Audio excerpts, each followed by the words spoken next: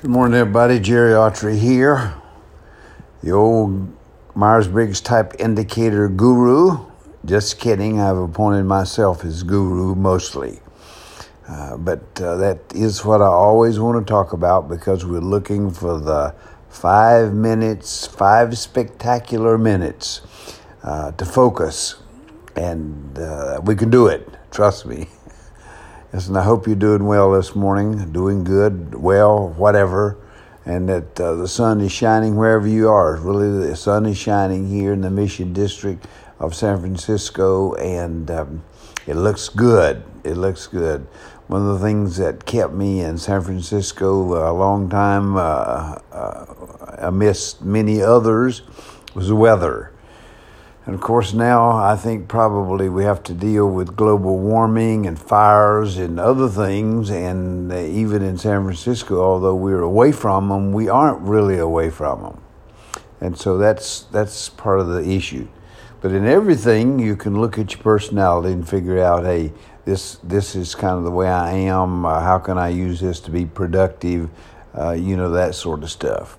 I mean, obviously people don't run around with ENFP plastered on their head or ESTJ or anything like that, but it's an internal thing that you've taken the Myers-Briggs indicator personality instrument, you've come out with a 4-letter profile, and then you begin to start to learn about it and think about it and figure what is your profile, how can it be helpful to you, how about other people, how can it be helpful to them. I read a lot in the last couple of days about opening up. June the 15th means that the country is opening up, and from what people say, it's like we're almost back to where we were. It's hard for me to believe that because there's still a lot of confusion out there. But how people accept that and realize and look at that is based on personality, based on temperament, is what the early founders of the Myers-Briggs used to call it, temperament. And it is, in a sense, it remains that way. What is your temperament?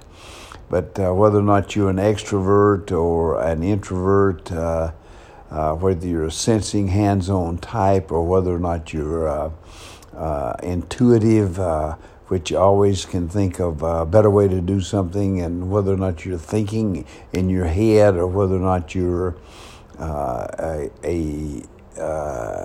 judging or a perceptive, and what that means to you. The thinking, feeling, and then judging and perceptive. See, I even forget it sometimes. It's not that I forget it, stay in focus. I think of it so much that, it's kind of second nature to me. And so sometimes when I want to call up specific things, it gets in the way, but it's part of my personality, staying focused, and throw a little ADD in there and you've got it.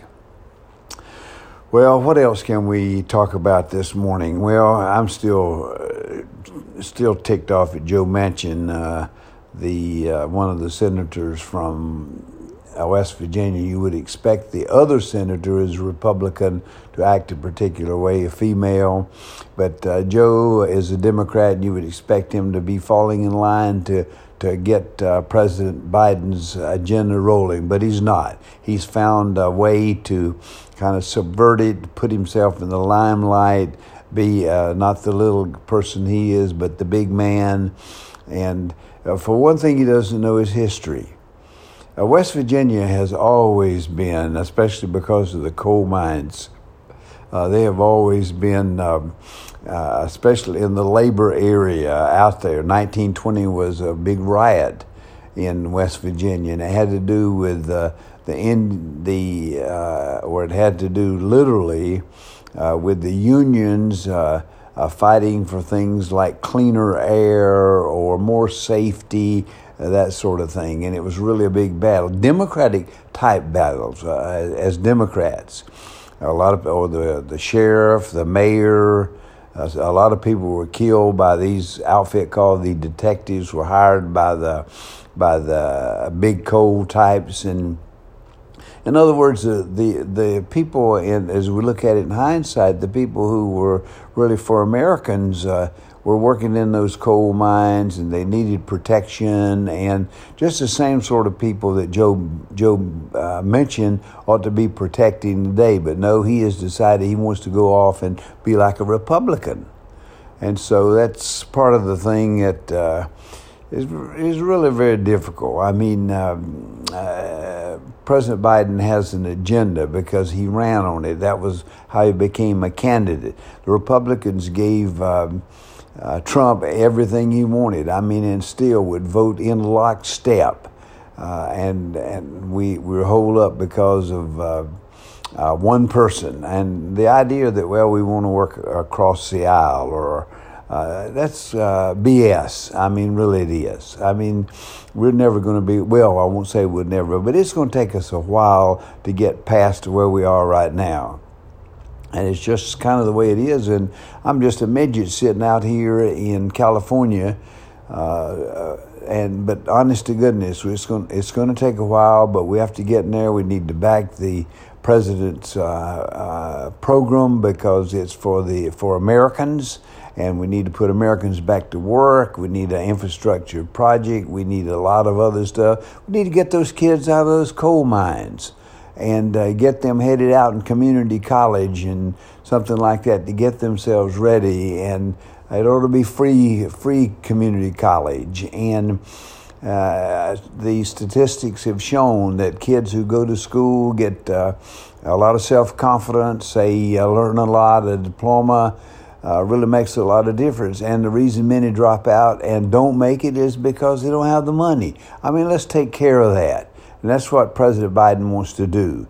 And it's a bunch of bullshit that we face issues of how we're going to pay it back. Well, we'll pay it back. We're borrowing from ourselves, and one of these days we'll fork it over. And so we'll pay it back or almost pay it back. It's kind of our system. And it's not a matter of left wing, right wing, whatever. It really is a matter of Americans. And we need to realize that and to make sure that Americans can have a chance to become what they can become. Hey, that sounds kind of crazy, but it's true. Okay, I know I've gotten a little too overfired up there this morning. But off the top of my head, I'm always thinking in terms of what does a personality mean, et cetera, et cetera, et cetera. And the spectacular 5, meaning the 5 spectacular minutes. Hey, God bless you. God bless America out here.